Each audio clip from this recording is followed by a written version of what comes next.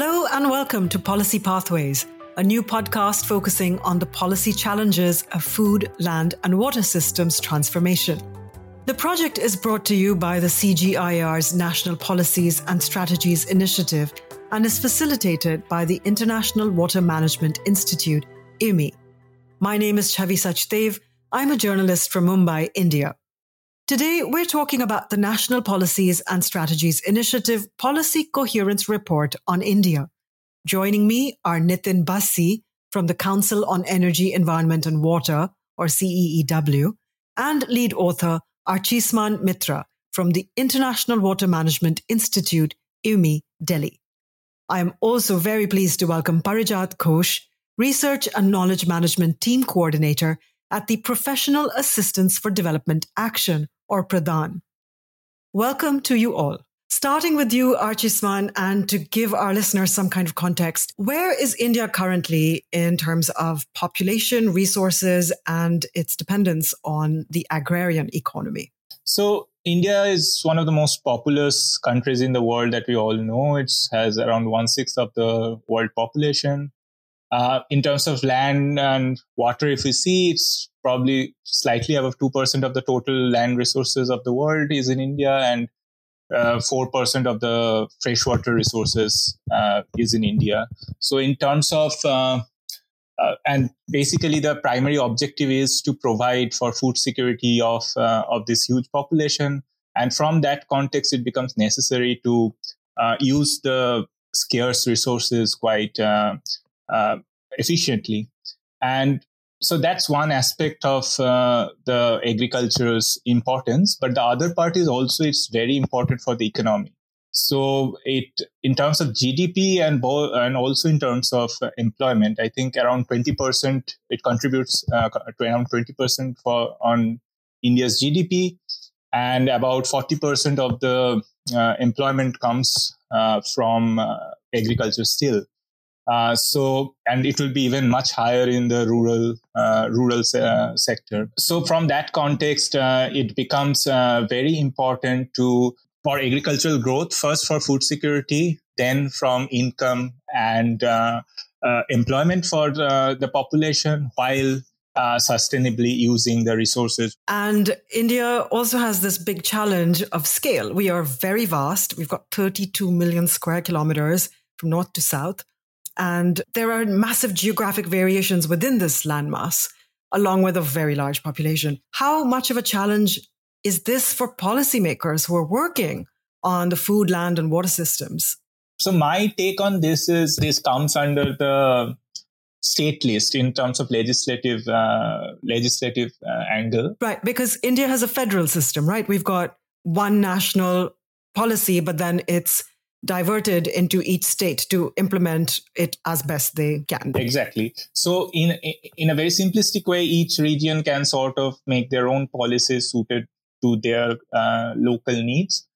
But there are huge externalities that happen. Any policy in one state will have externalities that happen that affects the other state.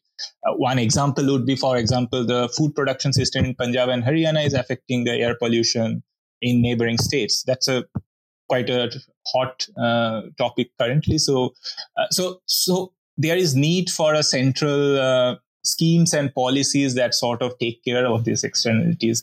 And there it becomes challenging to sort of devise these policies that can tackle this very huge diversity within the country.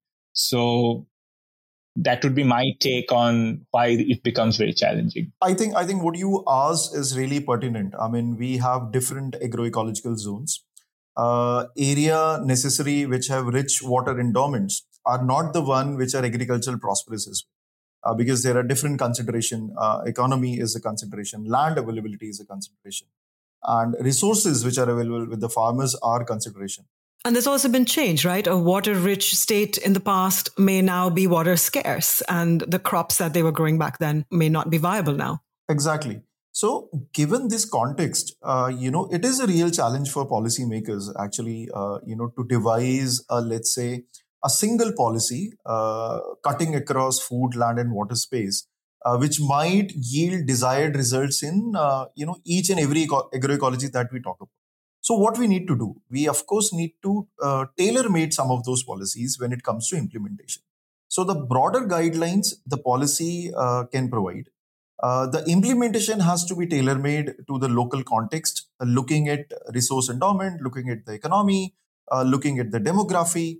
And I think this will go a long way in making the implementation side of it coherent as well. Nitin, maybe you could speak to us about the historical approaches that we have had towards policy development in the different sectors since independence, because the federal system has existed since India gained independence in 1947, and the agrarian policies were very important, and that was our big agenda with the Green Revolution. So then let me ask you, historically, what has been the situation? Have the national policies been cohesive with state policies? What have been the historic approaches, and have they helped or hindered India's development? Before Green Revolution, it was like the narration was ship to mouth, that we were importing food grains, and then we were trying to address the food security. Green Revolution in that ways was really a kind of a path-breaking development at that point of time. And just for the context for our listeners, this was in the 50s and the 60s that we set an agenda.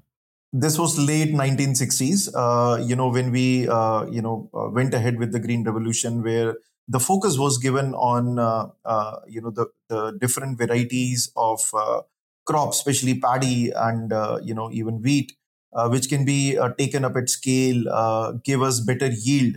And a lot of focus was also done on the irrigation development at a local scale. So that is where the groundwater development came into picture. A lot of incentives, subsidies were provided to the farmers to go for groundwater-based irrigation. Now, that was the time when we had not developed our resources, and we needed to produce more food. But then there was a pressure on the natural resources, be it land, be it water, and be it resources which are required to produce energy. With this, there was then need to relook at these sectors, especially the sectors which are linked to each other. And as I report deals with, so these sectors for us were water, land, and food. And that is where our work takes a lot of importance, that, how we can bring in those nuances, how we can bring in the integration of these three resources and ensure that the future development in the sector goes as per the natural resource endowment that we have, and we don't keep on breaching the carrying capacity of the environment. Interesting. Parijat, if I can turn to you, your organization PRADAN works closely with grassroots rural communities. Could you give us an outline briefly of what you do? Yeah, sure, Chhavi, thank you. PRADAN works in 7 states of central India, which is mostly central Indian plateau area, and this is one of the poorest regions. And we in general facilitate marginalized rural communities, especially women, to organize themselves into collectives, earn a decent living and support their families. And we also help them access government programs and other entitlements as citizens. And most importantly, through all this, we want to change their self-view from being insignificant to a capable and worthy human being.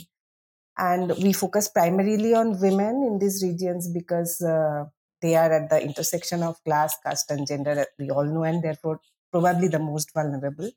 And to achieve this, we recruit well-educated young professionals to work alongside people in these villages. And they come from diverse fields such as management, engineering, agriculture, social sciences, and they are chosen as much for their empathy as for their wisdom and expertise. And where do they plug in these young people who are working with you? Yeah, they are based at block level, and instead of delivering services or solutions, our focus is to help the women and the villagers to develop their own skills and decide their own priorities.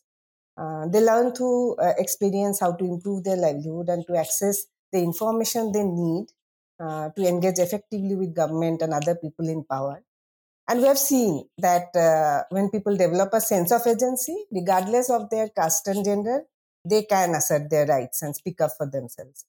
And we aim for a holistic and positive change in their social, psychological, as well as economic condition, so that they can take charge of their lives and engage with the world around them.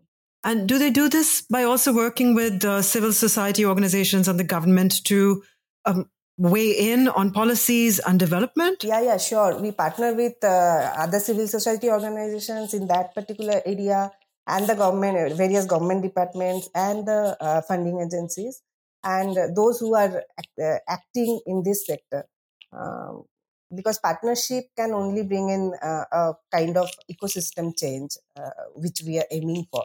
Not only those who are in the village, but other people around them. All the actors need to also be concerned about and be understanding about the situation and act their own parts. So a lot of the people you work with slip through the gaps when it comes to policy.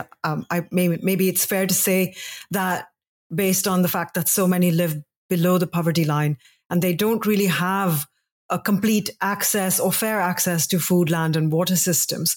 How do you feel like the policy that would affect these communities has been implemented or could change? To some extent, although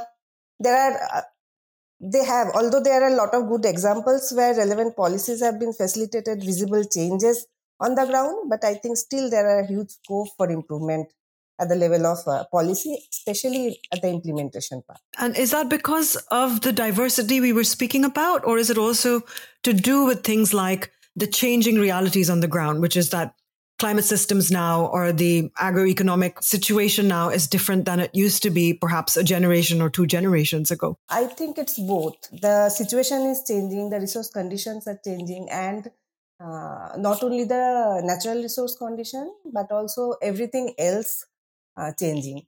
And based on the changing scenario, there has to be policies which can adapt these changes and help the people to live a decent living. So presumably a research project like the NPS report that's just been launched is something that you would welcome? Absolutely. Evidences and insights on why these gaps exist, what can be done to improve the situation will be a huge contribution to mitigate the gaps at the policy level. And we're working in a very complex society, and bringing about change is not at all easy. So such research will help in all the actors to acknowledge and understand the complexity and probably importance of understanding the nuanced picture, therefore coming up with better policies and solutions. It may also help in better implementation of the policies as I was sharing, and facilitate convergence among various government bodies and other relevant actors, because I think convergence is a very important factor which there's a gap in the present situation. Interesting. We're going to come back to the point of convergence and also coherence in a minute. But for now, let's try to place ourselves in the present and look at the NPS India report itself, which was launched in late January. At the launch event, there were some introductory remarks from Dr. Arabinda Kumar Padhee, who's the Principal Secretary at the Department of Agriculture and Farmers Empowerment in the government of Odisha, which is a state in the east. So let's have a listen to some of his comments. At the outset, I thank the CEW, Niti Aayog, the IMI and others for giving me this opportunity to share about the sustainable and climate resilient food systems and resilient food systems. If I take the example of Odisha, in the last 50 years, between 1970 to 2020, only 3 years were completely normal. And that means either flood or cyclone or drought have occurred in each of the years. In addition, especially for Odisha, climate change projections done by the ICIAR CRIDA show that frequency of dry spells will increase in the coming years. So adoption of climate resilient crops with suitable climate resilient framework is very imperative or imminent. Research also shows that switch to different crop types and shifting of the cropping area are seen as adaptations with transformative potential. So right off the bat, Dr. Padhee is addressing the number one issue that all countries are facing right now, which is climate change. Nitin Archisman, you co-authored the NPS India report. How would you say climate change has shaped your findings and your suggestions? And perhaps you can expand with some specific examples. Given that changes in climate will be different in different areas, it will affect different sectors differently, be it the hydrological cycle, be it the crops that are being taken, be it the amount of precipitation that will happen, the changes to the crop water demand that will be again driven through the climate variability and change. It is important that we start thinking about this integration. We start coming about the policies which consider this nexus of the three systems plus the climate change and variability. And if one looks at our report, that is why we have chosen policies, schemes, programs that are implemented in these spheres at national level. But I would also like to flag, considering the climate variability and change angle, going forward, we are also going to do deep dive into different states of India. One of them is Odisha, which is in the eastern side of India, where the agroecology is more about rich in water endowment, but in terms of land holding with the farmers, it is lesser. And the other state that we are choosing is Rajasthan, which is in the western side of India, where the natural water resource endowment is lower, but the availability of land is higher. So that is how, we are going to inbuild those climate-related concerns more. But definitely the national level assessment that we have done, it provides us the platform to take this research forward and apply it in a more granular scale and do deep dive in specific states that represent different agroecologies. So what you're trailing here is future research and future reports, which is really good. But let's think about how policymakers might make use of the current NPS report we have to hand. The report is focused on finding solutions for policy coherence. And this is something that Parijat brought up earlier too. But Archisman, could you explain for our listeners what policy coherence means and also what we mean by convergence in this context? Convergence can be understood in the sense that suppose two different departments are working together towards similar goals or complementary goals. So their resources, the manpower, etc., can be sort of synergies can be found, and it can be done more efficiently. So that's sort of leveraging those win-win situations that exist. And often this sort of interdepartmental coordination, convergence, these are sort of limits the policy coherence dialogue. What we do in this report, I think, is bring a much broader framework of looking into policy coherence. Ours is not the exclusive or exhaustive list of how we want to look at policy coherence, but we sort of use 5 different lenses to look at policy coherence. So my understanding of policy coherence is that policies are often developed in silos. It could be the vertical of what they're doing, like a labor policy or a seeds policy or a water policy, or across states. And that's a different kind of silo because even that may not be completely applicable across. So is that what you're trying to address with this? Of course, that's one of the starting point of the report. But if what I'm trying to say is that we sort of use different criteria of policy coherence. That sort of is the core of our report, this framework of policy coherence. We use 5 lenses through which we analyze each policy and whether they are coherent or not. Part of it is what you are saying, that whether these are developed in silos, whether different departments are talking between them, whether they are using their resources efficiently or not. But there are other things, whether this is consistent with broader developmental goals. Is it being inclusive? Is the policy, the way it is developed, designed, is it flexible to changing circumstances? And our argument is that all of these contribute toward coherent policies. I think what Archisman has already said, it actually provides a really nice, brief of what we do in this report. Through this analysis, the idea is that how we can reduce the trade-offs that one policy can have in other area. Now, for example, let me give you an example from, let's say, one of the policies that India came up with. So there is a policy that we need to replace the existing diesel operated and electric operated irrigation pumps with the solar irrigation pump. Now, which is a very noble policy when it comes to reducing the carbon emissions. Because if we move towards solar powered irrigation pumps, of course, definitely the diesel pumps goes out, the electric pumps goes out, and the carbon emission will be reduced. But since we are providing an option where farmers can now have a reliable source to run their irrigation pumps for a longer hour, in some areas, the water abstraction or groundwater abstraction might also go up. Now, this is a policy which has a noble intention when it comes to reducing the carbon emission.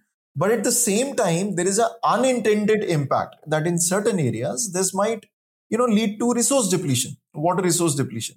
So this is what, we are trying to address through our work, that if such policies are in existence, how we can at least make their implementation more coherent. And in the process, can we also convince the policymakers, can we also convince the people who are in charge of implementing these policies that they also need to revisit some of the guidelines that are existing. We don't want the entire policy to be changed because the policy has really good intentions, but wherever it cut across or it influence other sector, that is where, we would like to lead a narration, lead a story to be able to convince the largest stakeholder why such guidelines need to be revisited and what benefit it can have, not only in terms of the food security, water security, environment protection, but also in terms of improving the incomes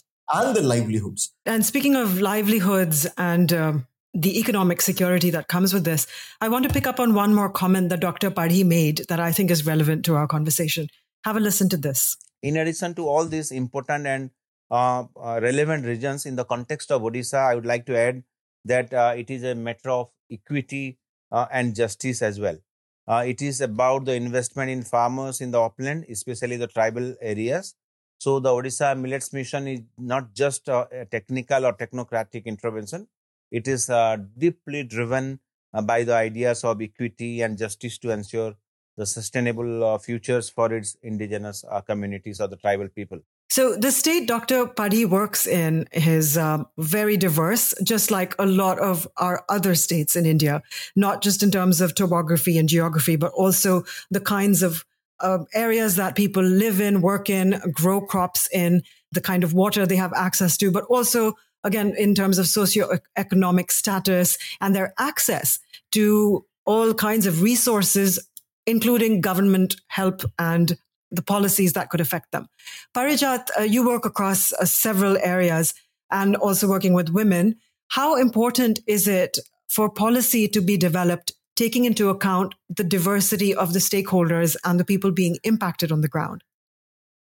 It is extremely important to take into account this geographic, topographic, as well as social diversities. There may be an umbrella policies, but those need to be adapted based on the local topography, climate, social context, and therefore creating the scope for flexibility and adaptability, which Archisman also spoke about. It is extremely important, and valuing the local knowledge and traditional practices and learn from those. That is one area I would like to emphasize, because often we forget that the communities, those who are living there, they know their area and the climate better than us who are outsiders and thinking for them, quote unquote. So it is important that we don't forget valuing the local knowledge and take those into account, and the traditional practices, the way they used to cope with the erratic rainfall or adverse weather conditions, the changes in season, deteriorating resources. So that is an important area when we talk about promotion of sustainable land, water and food management practices. And they have to be adapted for each space and location. Right. Yes.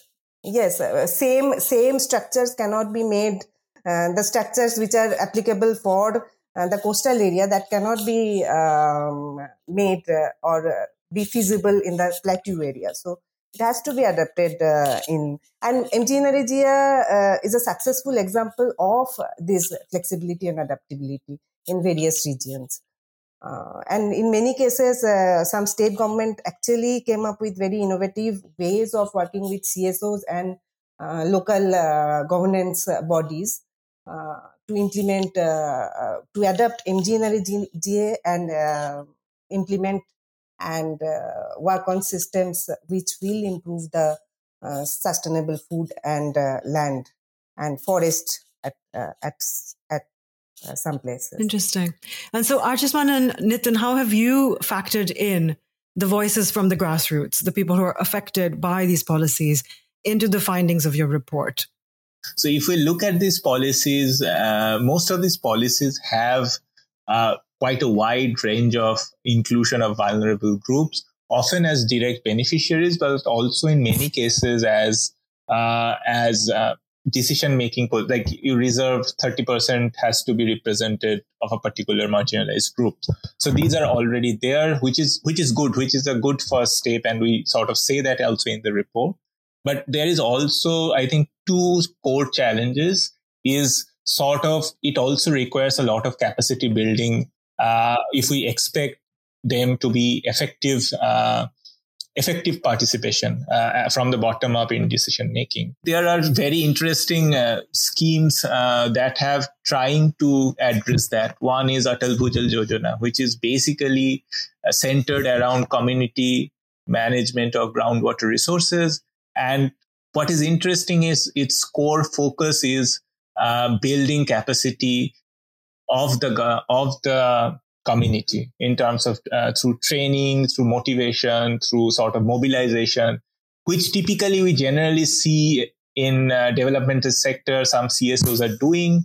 This policy sort of centralizes that and recognizes groundwater as a common pool resource. So that's a very interesting way of trying to increase actual community participation into the scheme. It does not mean that it does not faces challenges, but what it means is that is required and it has been acknowledged. And I think that's one of that's something to look forward to. And another second point I would like to point out is the intersectionality of marginalization. I think partly Parijat also mentioned it. I think some schemes take note of it, that there are multiple layers of marginalization that sort of cross-cut. So I think the need for more recognition and steps to be taken to sort of address those intersectionality needs to be taken forward. Just very quickly. So, I think Archisman has covered it really well. But Chhavi, one thing that I would again like to highlight is that social inclusion was one of the criteria that we used when we analyzed all the policies, all the national level policies, that we selected for a deep diving. And it was really heartening to see that how these policies have an inbuilt mechanism right at the planning stage. Now, what happens is that sometimes, when they get implemented on the ground, there can be some groups, especially marginalized groups, or those who do not have access to right information. They might be left out, when the policies get implemented. And this is what, we are also trying to address through the work that we are doing. And when, again, I will go back to the deep diving that we are now going to do in 2 states in India. So there, we are also going to the field and meeting the community itself. Right now, for the national level policy analysis, our stakeholders were still, the people who are framed the policy, who are implementing it. And when I say implementation, also at the local scale, like the village level administrator who are also implementing the policy. But now we would also like to talk to the beneficiaries. what they see that how these policies are implemented, what are the benefits they are driving from it, and whether, the implementation itself is becoming inclusive. So I think these are some additional layers that we'll be covering. And you would be happy to note that these suggestions have come from the policymakers itself. They wanted us to, do such deep diving, go and meet the beneficiary and find out what they think about such policies. So I think this is really heartening, to note that our work is generating such kind of interest in the Indian ecosystem as well. Absolutely. Parijat, this must be very welcome news to you as well, because it looks like there are very big challenges for the policy to actually find its way to being implemented at a grassroots level that then benefits the stakeholders. Absolutely. This is a much needed work, and I would say that this is a very welcome first step where when we are starting to think about from the perspective of the quote-unquote beneficiary. But I also would like to probably in the later stage where we could actually move from looking at them as beneficiary to more to like a active actor in the whole thing because it is affecting their life. I'm sure as we go forward, this is not a one-off event, and this is probably will be ongoing learning event. So in that sense, in future, probably we'll also have these shifts in our outlook towards those whom we are working with. It also seems clear from Dr. Padhee's comments at the NPS India report launch that the national and regional governments are receptive to ideas about how policy can be developed. But more broadly, Nitin, the council has co-authored this report. Who else do you hope will be reading it? Who should be queuing up for their copy? Thanks, Chhavi, for this, asking this query, because many a times, we have to find the readers of the work that we do. I'm happy to state or share with you that during the launch event itself, there was, number of people who wanted the copy of the report. So we follow a kind of very innovative dissemination styles at the council and as well as at IMI.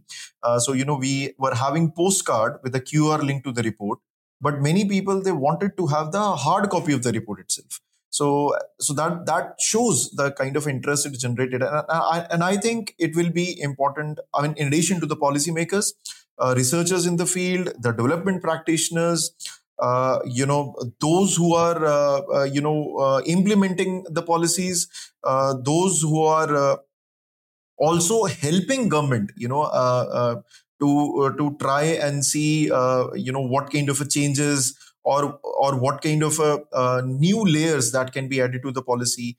Students, who are doing their masters or maybe doing their PhDs, they would find the framework that we have used very interesting. And the institutions who would like to replicate the same study, same assessment, maybe considering some other states in India, they will also find the framework very useful, to use. And this is, I think, a unique kind of a contribution that we also make to the literature. So it is not only stakeholders, but also the theoretical, improvement or the theoretical contribution that we make to the literature is worth mentioning here. Well, that was a fascinating conversation and the perfect way for us to kick off the series. To find out more about what we have coming up in the series, please subscribe to the Policy Pathways podcast. A transcript of today's conversation is also available on our feed. The next podcast in the series will be focusing on Colombia, and that will be arriving on your feeds in early March. It just remains for us to thank Nitin Bassi, Archisman Mitra, Parijat Ghosh, and Dr. Arabinda Kumar Padhee for sharing their thoughts with us today. I'm Chhavi Sachdev. Studio production for Policy Pathways was by Wild Dog. Music was by Mark Peter Royce. Our series producer was Alan Nicol, and production was by Louisa Chandler Edmond for the International Water Management Institute. Our program editor was Andrew Johnstone. Thank you all for listening, and goodbye.